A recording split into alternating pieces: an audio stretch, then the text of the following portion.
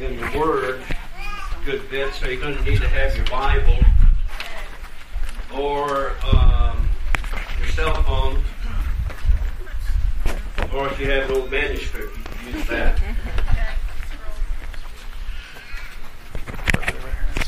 But I really appreciate the singing. Boy, everybody seemed to really get into it, get inspired, and be encouraged. But, you know, I was sitting back there and singing, and sometimes I couldn't hear you guys as much.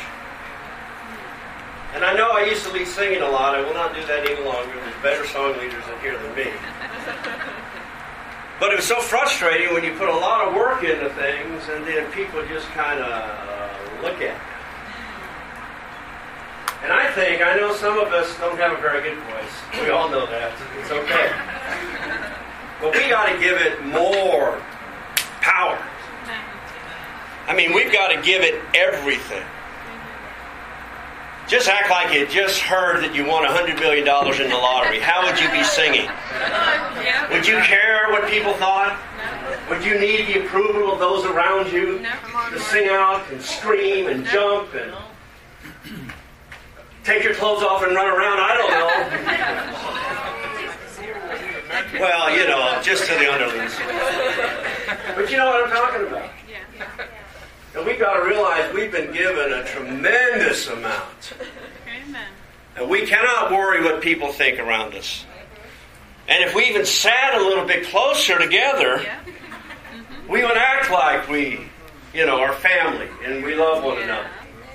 But I know sometimes I come in and I kind of like see a few seats out here, you know. That just gives me room to stretch out. Well, I'm not here to stretch out and be comfortable. I'm here to be family and get close. Amen. Singing's better, right? Amen. And if you have a terrible voice, it's hidden, right? Amen. Just sit next to a couple people that really can sing, and I'm telling you, and just smile, and everyone will think that's you. Like, look at that man, he's cranking back there. Unbelievable. But we can always improve in these areas, and I appreciate the song leading. The band last week was phenomenal. The singing this morning was the background and the preparation and the melody. We are blessed with great, great song leaders. So let's jump on in, okay? And have some fun with it ourselves. I want to talk about something that I find personally, and I think it's probably true with most of us. The greatest challenge we face as Christians is believing in a personal God. And the emphasis is on personal. Now, we can envision God as creator. You know, we expect that. Well, yeah, no one had to do it. He created it. He's a creator. He's the prime mover behind all of existence. He's moving. He's the prime mover. We know that God works through history because that's kind of an intellectual process and an intellectual transition as He moves and works in people's lives. We expect God to do that. We see His power and evidence and the evidence of His existence all around us. But sometimes I end up with a picture of God as Conan the Barbarian. As He's sitting on His throne, and He's got His fist under His chin, and He's looking over His domain with all that power and that big arm sticking out, you know. Well, kind of like, no, I guess not. But anyway, you expect Him to be powerful. Everything in control. Intelligence. I mean, Wikipedia is nothing but a footnote in the intelligence of God. All that information is just a small grain of sand compared to all the knowledge that God has. But the question I have in my life is, does God feel? Does he feel the way I feel? Can he possibly have those feelings? It kind of scares me to let God feel the way I feel sometimes because, I don't know, what I'm feeling. Before I go on in the house, we're going to have a talk with Kathy. What am I feeling? What am I feeling? What am I feeling?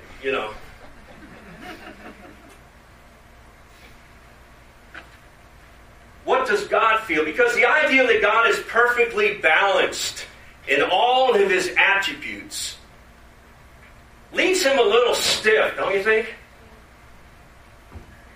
A little bit unrelatable. What are you going to say to impress God if you're in a conversation with him? What are you going to talk about? The accomplishments of your life and all of these things. Yet it's the sharing of experiences and emotions that bring us together in relationship. God knows how we feel. It is now our responsibility to search for how God feels in order to get him on a personal level.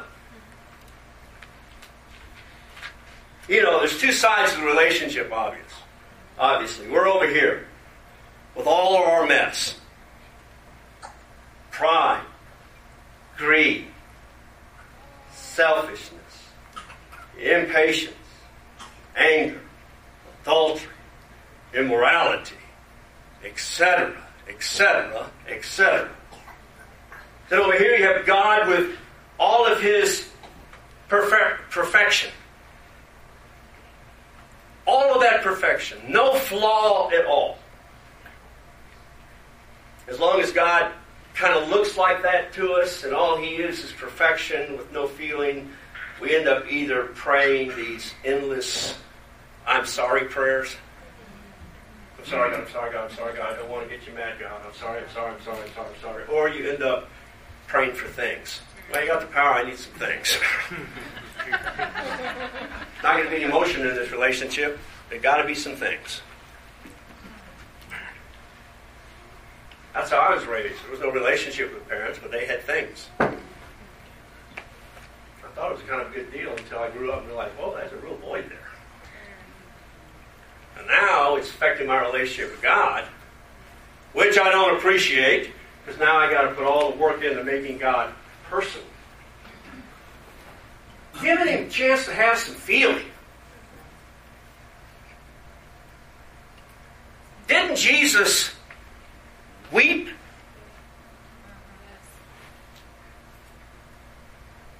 Why would you weep? Knowing that Lazarus is going to be raised.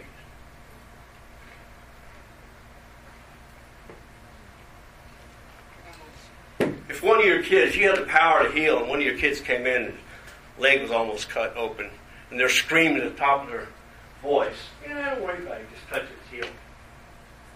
No crying. What are we crying for?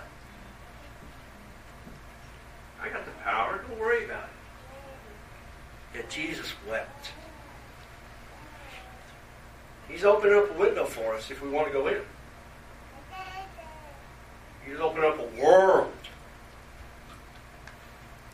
The world of the emotions of God, which is a tremendous study. And we're going to study it this morning some.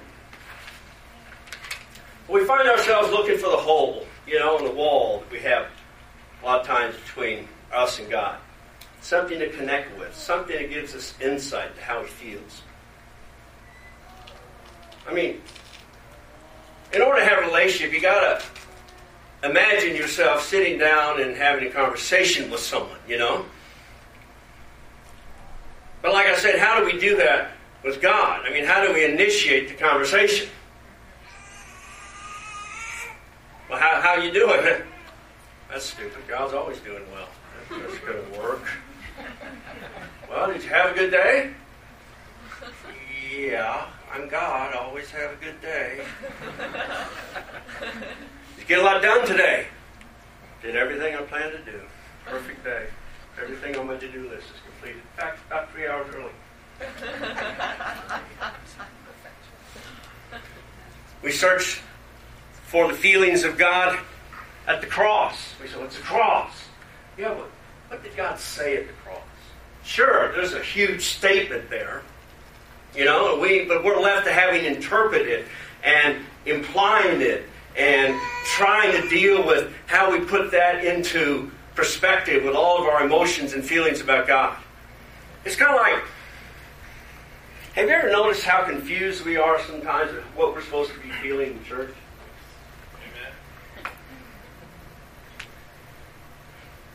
I mean, we get supercharged.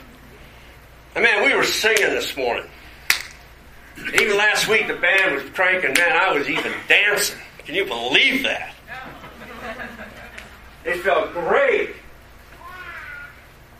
And I'm in this celebratory mood of celebrating, and all of a sudden, we're now going to do the Lord's Supper.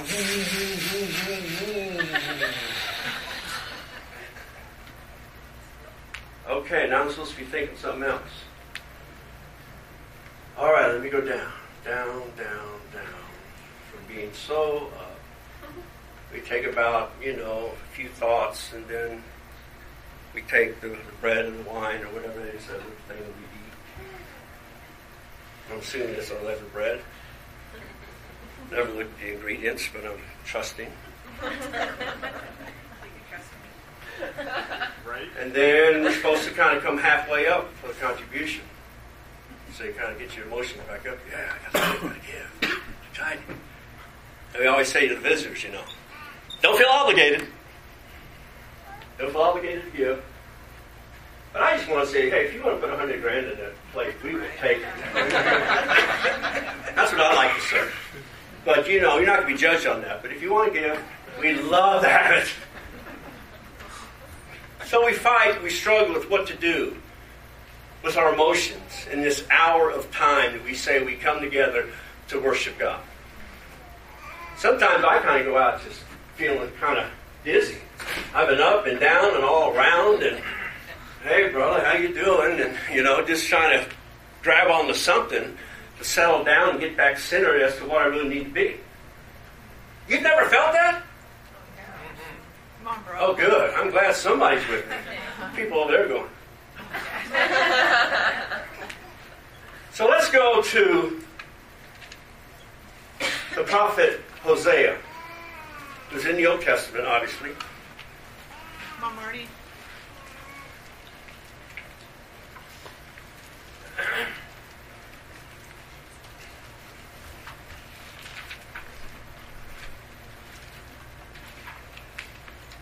Prophets were God's spokesmen in the ancient religion of Israel. They were the spokesmen to their generation and their particular time to give direction to the nation of Israel as to what they would do. They didn't listen very often to the prophets, but the prophets had the responsibility of giving that information. Kind of a conduit through which God would speak and clarify His message for the people. But not so with Hosea. And we'll read a little different situation with the prophet Hosea. Look at verse 2. When the Lord began to speak through Hosea, the Lord said to him, "Go take yourself an adulterous wife and children of unfaithfulness, because the land is guilty of the vilest adultery in departing from the Lord." So he married Gomer, daughter of Diblaim, and she conceived and bore him a son.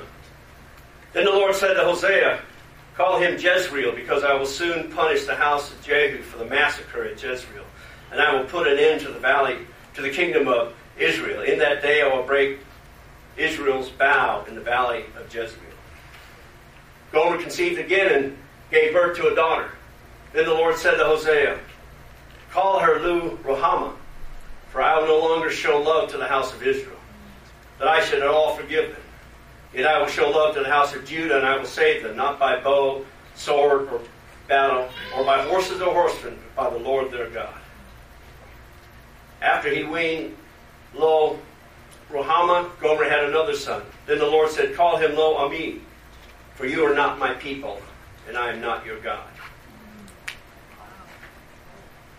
You go, whoa! Who left that letter at my doorstep? You know, special delivery from God. Here, Hosea, here's what you're going to do. Signs 4 opens it up. It says you're going to go and take an adulterous wife. In other words, if you understand the original word for Gomer, it has a lot to do with prostitution. So it's kind of a thing he's saying, go marry a prostitute. Go give your heart to someone whose heart you will never have. You want to feel the emotions of God? You want to see His feelings?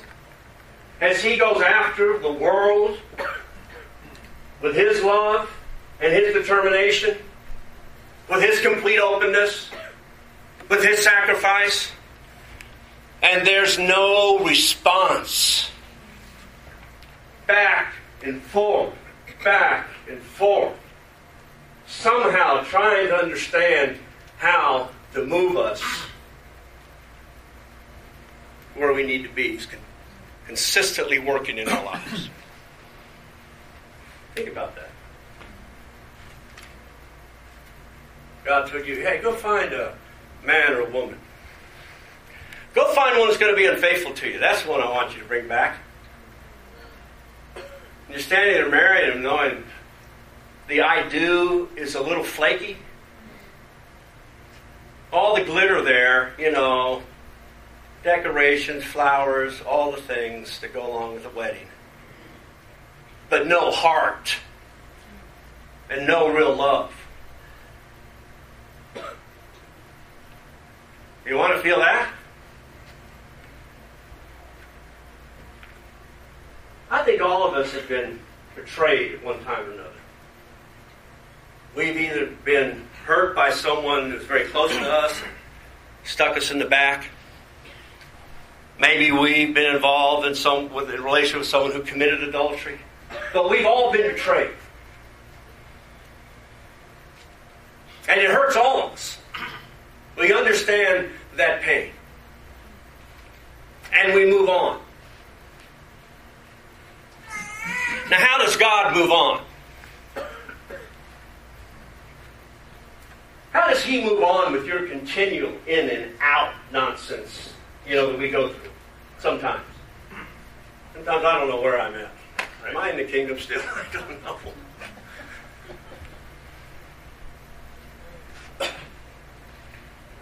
But God never pulls back. You think after you knocked on that door enough, there wouldn't be anybody to answer it? I think we knock on it once and it opens. God eagerly wants to draw near to us. But that's how He feels. Doesn't mean He's any less a God. But that's how He feels. Now, He's eager and excited and wants to see all of us. But there is an in and outness that He has to go through in dealing with us. But He still loves us. And He wants to spend eternity with you. Figure that one out. I don't have an answer to that except it's awesome. Hosea was called to feel what God feels. To experience the experience of God. and communicate out of that pain of what the Israelites were doing to the relationship with Jehovah God. All Gomer knew as a harlot at that time was just loveless sex. That's all she knew.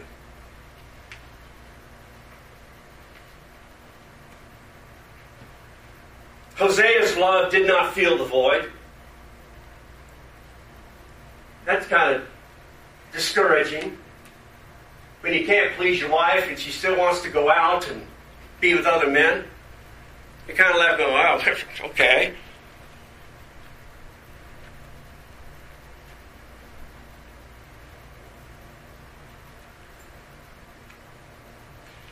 That was tough on Hosea. He had to feel that. With God having so much to offer and see it turned down more often than not. Give God credit for having some tears up there, you know? Like feeling for crying out loud. What else do I have to do? What else do I have to offer? I don't have a picture of God being all confused, like, oh, what am I going to do? I'm messed up this time. But I think He feels that. He wanted to show us that He feels that by sending His Son and communicating through that. For Jesus is now our brother, is able to communicate back to the Father the actual experience and bring the experience of humankind really into the Godhead. Kind of a mystery when you think about it.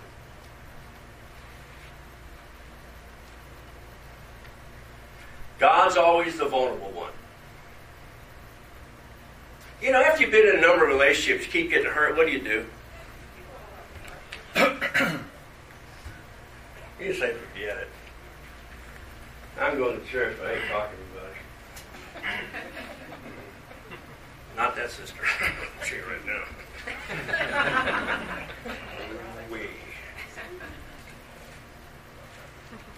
But God never does that. As much as He's hurt, as much pain as He feels, give Him credit for feeling it, as much pain as He feels, He still initiates relationship after relationship.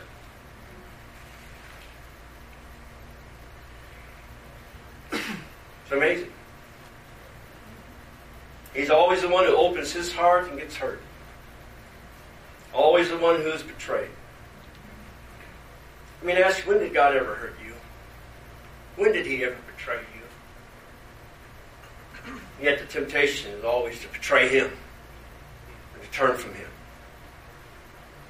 When has He never not put your interests above His? But notice how God is torn. And this is something I want us to see. Notice in chapter 2.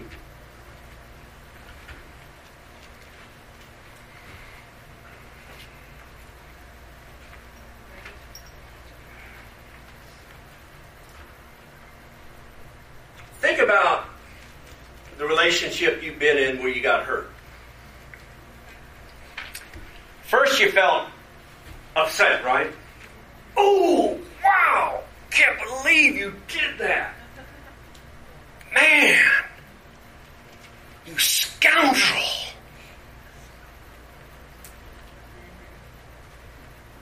Then you're going to heal up a little, and you're going to miss that relationship because that relationship was close to you, which is the reason it hurts so bad. Yeah. Right?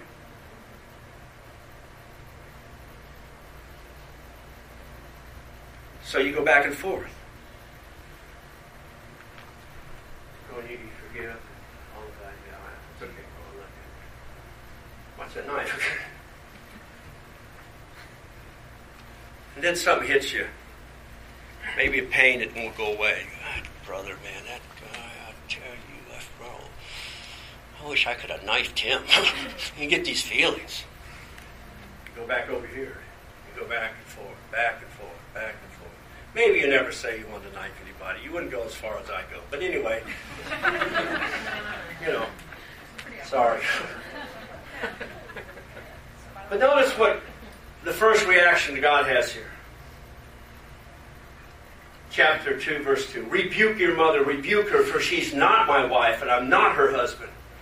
Let her remove the adulterous look from her face and the unfaithfulness from between her breasts. Otherwise I will strip her naked and make her as bare as on the day she was born.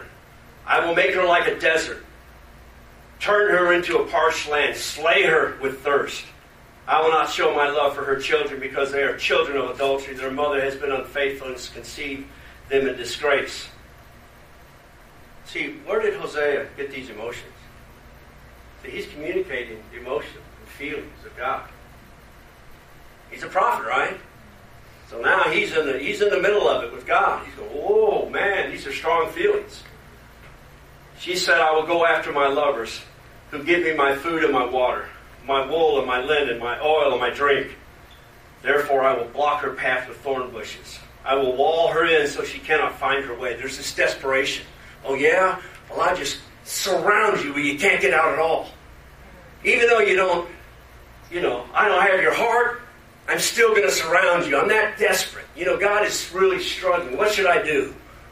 How much free will should I give people? Those kinds of thoughts, that pain, that agony. She will chase after her lovers, but not catch them. She will look for them, but not find them. Then she will say, I will go back to my husband as the first, for then I was better off than now. There's never a time when God's anger or feelings supersedes His love for us. In other words, there's still a sign of hope here. Yeah, I'll do that, but that'll make her come back. And that's what I really want. A lot of us, I don't want him back. No. That man comes to my house again. A rifle's coming out. But God always has that hope. Right? Now notice. Notice in verse 14 verse 14 of chapter 2. Notice how he's on this other side now. He's a spurned lover, but then he turns around and says, therefore I'm now going to allure her. I will lead her into the desert and speak tenderly to her. Then I will give her back her vineyards and make the valley of Achor, the valley of trouble, a door of hope. There she will sing as in the days of her youth, as in the day she came up out of Egypt. In that day, declares the Lord, you will call me my husband. You will no longer call me my master. I'll remove the names of the Baals from her lips. No longer will her names be invoked. In that day, I will make a covenant for them with the beasts of the field, the birds of the air, and the creatures that move along the ground. In other words, everything's going to come together. It's going to be awesome. Once again. So God moved in His emotions. He's moved in His emotions back and forth. But it seems like He always comes out on this side where He's got that hope reignited. He made a promise to Abraham that He would bless him through his seed, and boy, the agony that God went through to bring us to the Messiah and see all of that accomplished. God went through an amazing amount of pain. He was living with an adulterous woman who would not stay home. Look in chapter 3, and we'll end with this. Oh, Marty. Chapter 3, verse 1, the Lord said to me, go, show your love to your wife again. Again. Though she is loved by another and is an adulteress, love her as the Lord loves the Israelites, even though they turn to other gods and love the sacred raisin cakes. I guess those things tasted good. So I brought her for 15 shekels of silver and about a homer and lethek of barley. Then I told her, you are to live with me many days. You must not be a prostitute or be intimate with any other man, and I will live with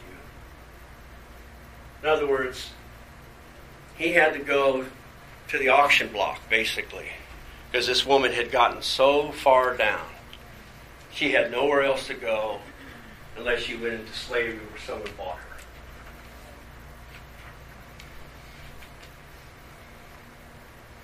And God says, oh, no, Hosea, we got more work to do.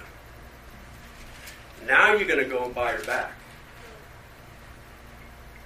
And you're going to keep buying her back.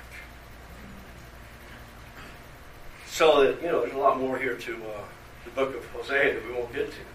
But you're going to understand what it means.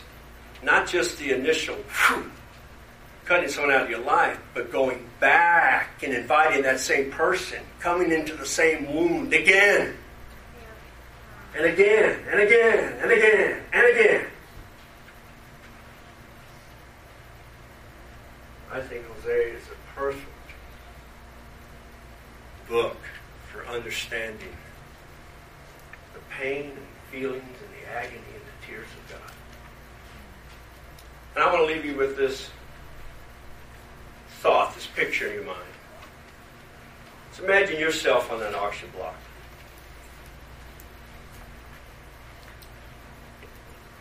You've lost everything. You've lost everyone.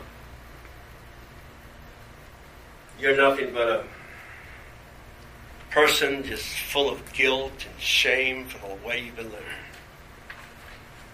And as you stand on the auction block, you look out and you see all in front, all the eager slave traders. With their stained teeth and teeth falling out, smiling at you.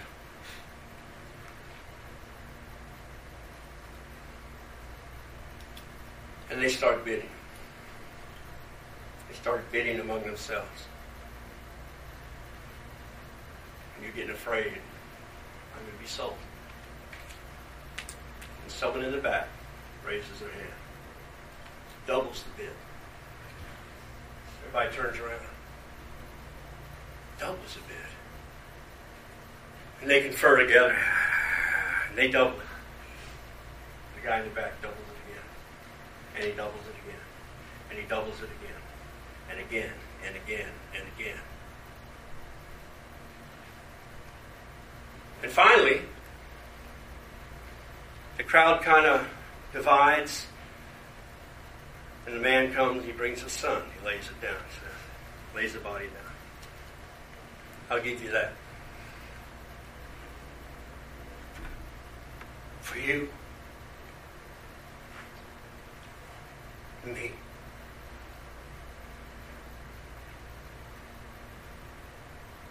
That just blows me away. To even think someone would trade their son for me, because none of those slave traders make that bid. That silenced them. Think about that. We're done for the day.